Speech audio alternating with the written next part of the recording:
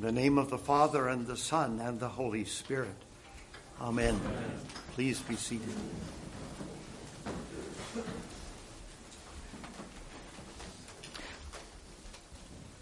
We rather love words in this church. We like to play with words here.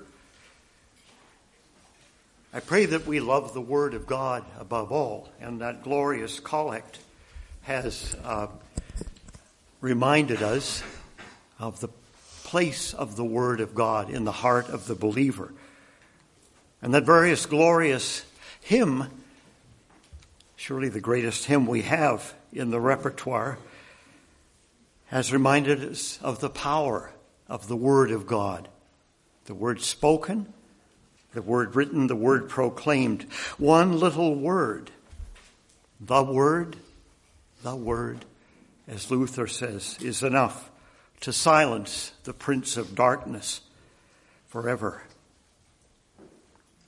Well, we have one word today. That word is like. Like as in a verb, I like you. Like as in an adjective, I am of like mind. Like as a noun, the like of which we have never known. Like as a conjunction, I felt like I was sinking.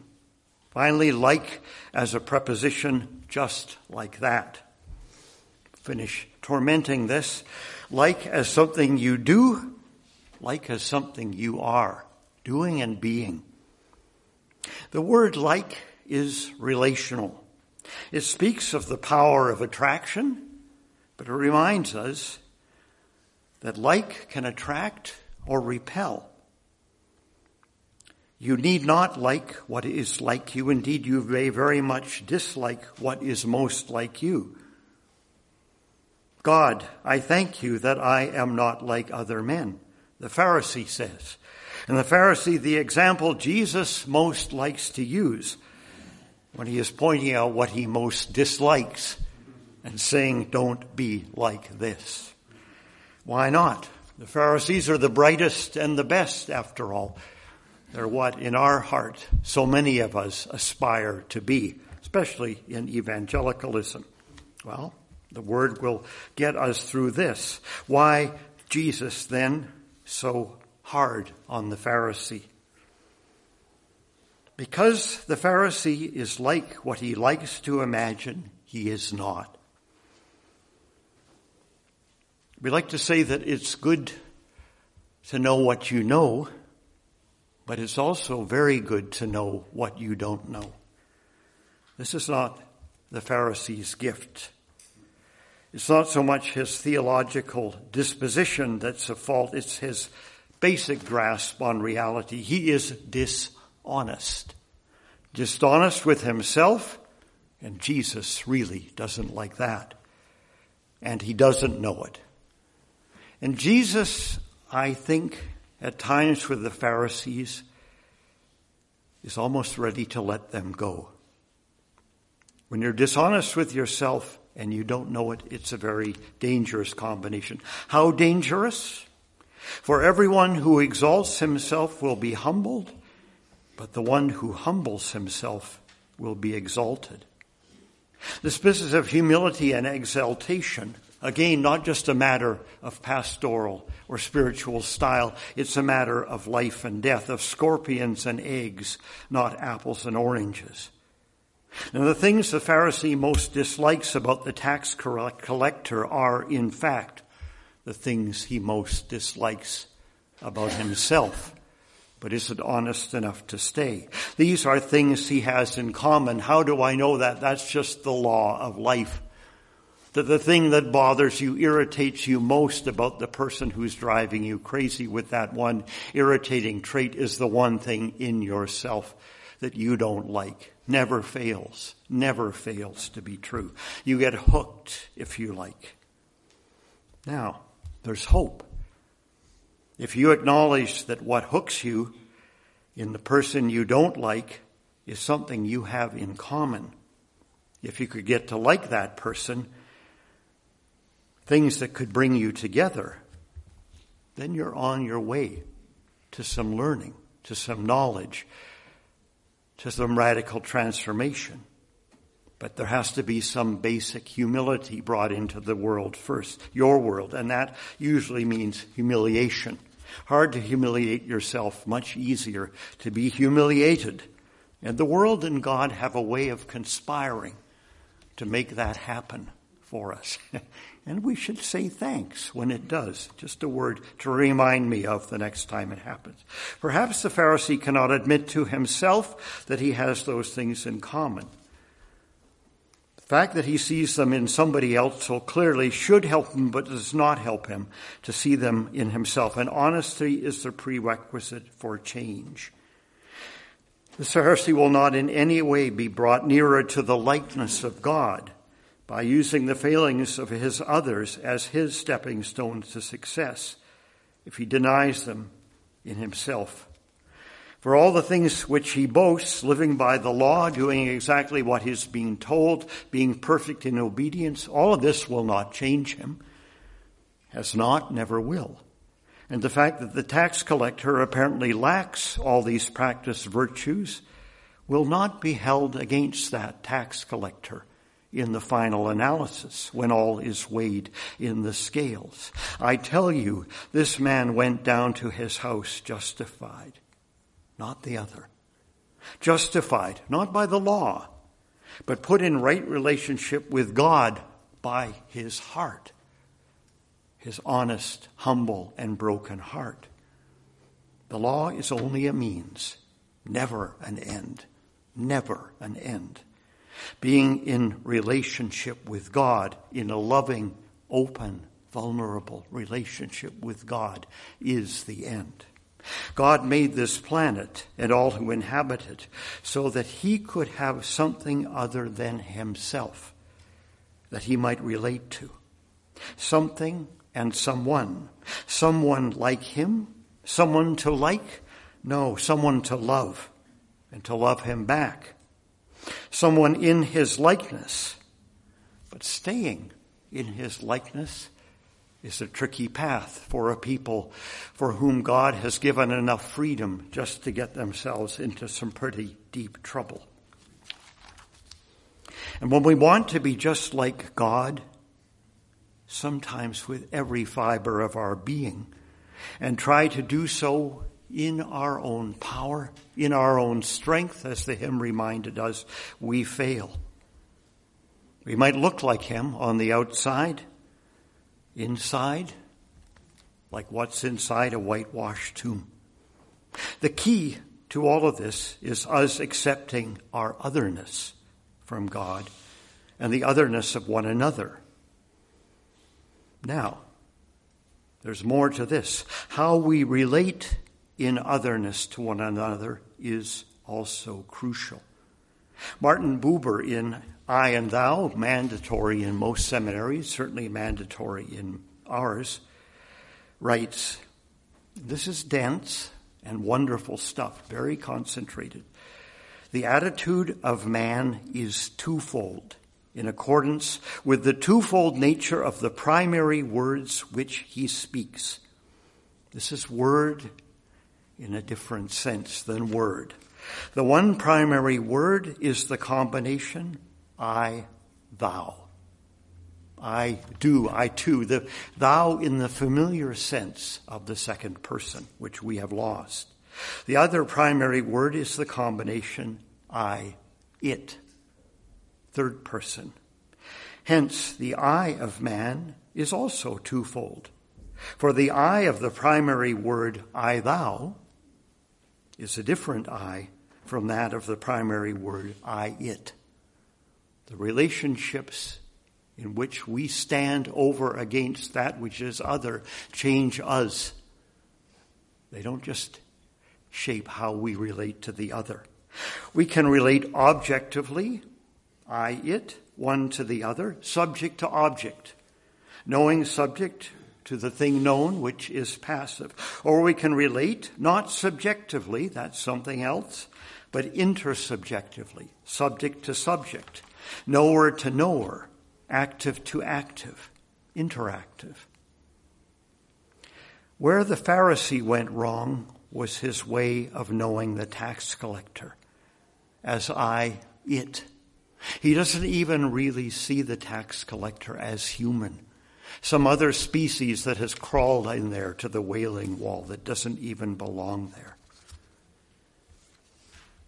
Now, part of what is shaping this relationship or lack of it, part of the it is something we call the persona or the mask. The Pharisee wore the mask, the bright, hard persona of perfect righteousness that he had fashioned with the help of those around him. As long as he played his part perfectly, the mask and the role was his. Our culture gives us a mask, an ideal person that we want to be, and so do they. Try being a pastor to know what it is to be loaded with a persona, whether you want it or not. It's the basis of our relationship. Doesn't help anything, but it's part of our any interaction we have. The mask is necessary, but you have to know when to take it off. And to know when to take it off, you have to be able to take it off and find something underneath. Easier said than done. The mask and the role was his, but everything he was not, the tax collector was. The tax collector, if you like, is the shadow. Everything that mask isn't. Everything not bright, not good, not beautiful is the shadow. The outcast, totally other. It. Yet not, for the shadow is deeper and darker, the harder and brighter the light. And yet both belong together. You cannot have one without the other. You look into the Pharisee's mask, and you will know that the tax collector is close by. Where the Pharisee went wrong was his way of knowing, and not knowing that he was knowing it in this way. Not knowing that he wore this persona, identifying with it, and not seeing that the task of knowing the shadow, the outcast, the alien, the everything that is him, that he thinks is not him, that he's putting on the tax collector, is critical to his salvation. As someone said, the shadow casts also a very deep pit. You're better to step into it slowly than fall into it or be pushed into it backwards. How do we relate, in other words, to that which is other than ourselves, which we see projected on the tax collectors in our life? And you can name the tax collector in your world. Some group of people that's just different enough from the way we look, the way we behave, what our values seem to be, to take all the evil in the world and wear it. Plenty of choices today. Wonderful time to live. We have so many possibilities of seeing that at work. Can't work though, and it doesn't work. How do we relate to that which is other than ourselves, to that which stands over against us, to that which seems to us in its strangeness utterly alien, and yet is for us the one thing we have to claim, name as ours, get to know, and even befriend, integrate into our being, or at least see within that shadow that which God has placed for us and that which God means to be weeded out. That's another sermon. So, how do we change? The things we project on others, the things within ourselves from which we ourselves are estranged, the things we don't like about ourselves because they're not like what we like about those who are like us, the things we don't want anyone else to see or to know, are there things we would not want the world to see or know about us? Plenty for me. What if they were suddenly there for the whole world to see? You know what's interesting about this is how often people who have made their way to the top of the ladder, great prestige, great wealth, great power, are suddenly toppled by some scandal, And for them, life begins at that point. They're broken, they're humiliated, and the day after, for the first time in their life, they're suddenly happy. They can be who they really are, for better sometimes than the best they thought they were representing. They had to be humbled, to be brought low. And God will do it to us if we don't do it to ourselves. He works through our subconscious to make that come as a sign of his love. So let's try to do it cooperatively. Now, what difference does all this make? All the difference in the world if the persona we carry, the person we want to be or obliged to be seen to be by the world, and the person that God is calling us to be are not the same. And they're usually not. They can be close or they can be wildly out of sync. Our worry is to be the man or woman of God's choosing. And the world gets in the way. We spend our lives making this identity with the cooperation of all the great institutions of our culture. I'm not talking about the evil in this world that we're fighting. I'm talking about everything good in this world that we're fighting. And that's our battle, because it's not good enough for God. We spend our lives manufacturing this identity in cooperation or competition with the world, with the others in the world who must, by their acquiescence, grant us our personhood, or the right to be the person we claim to be. The work of a lifetime, we can surrender that right in a moment. Sometimes it all comes out at funerals. So the tax collector did all this when he sold out. He just gave it up. He said, I will be the most reviled person in this community, and I won't pretend to be anything else. Does that mean he stepped outside of the reach of God? Not at all. It means he has become the kind of person that Jesus wants to find.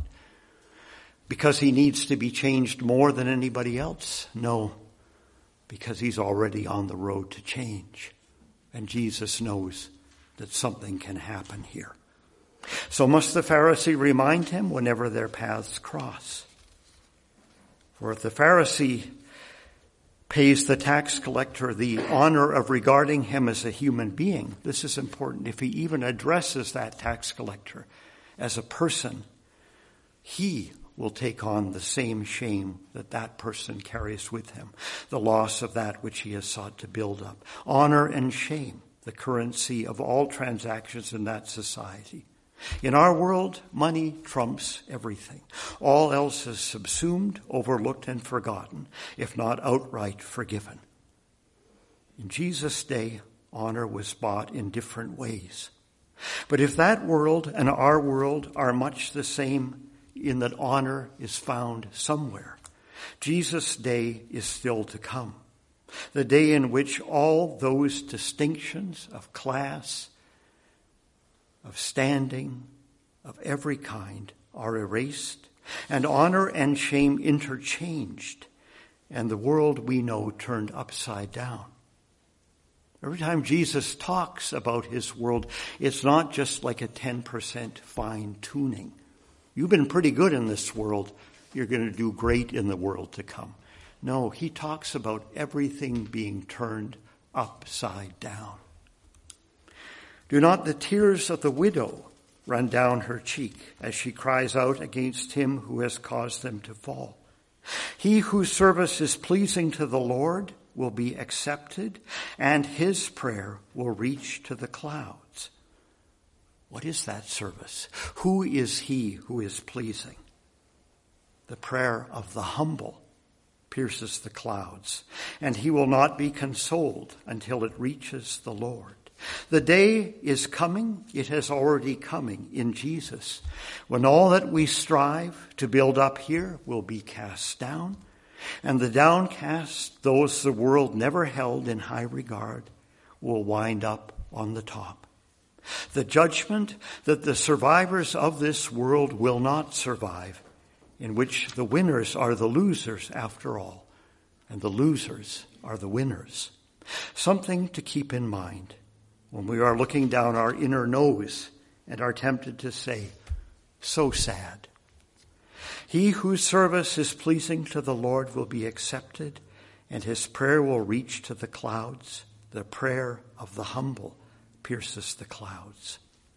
And prayer is that place in the end, the only place on earth, the place where heaven and earth meet, touch, greet, and overlap, encompass one another, the place where I and thou shape the conversation between us and God and one another, the place we can be vulnerable, alone with one another, with the things within and the things without.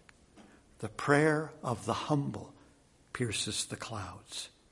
The place where we find our freedom at last.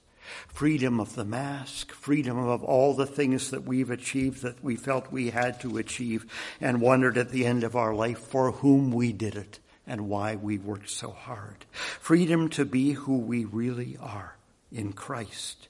Free to be loved, free to love, free to be embraced, free to be forgiven, free to be dressed in the Father's best robe, his ring on our finger, free to be taken into the Father's arms again and again, at last and forever. Amen. Please stand.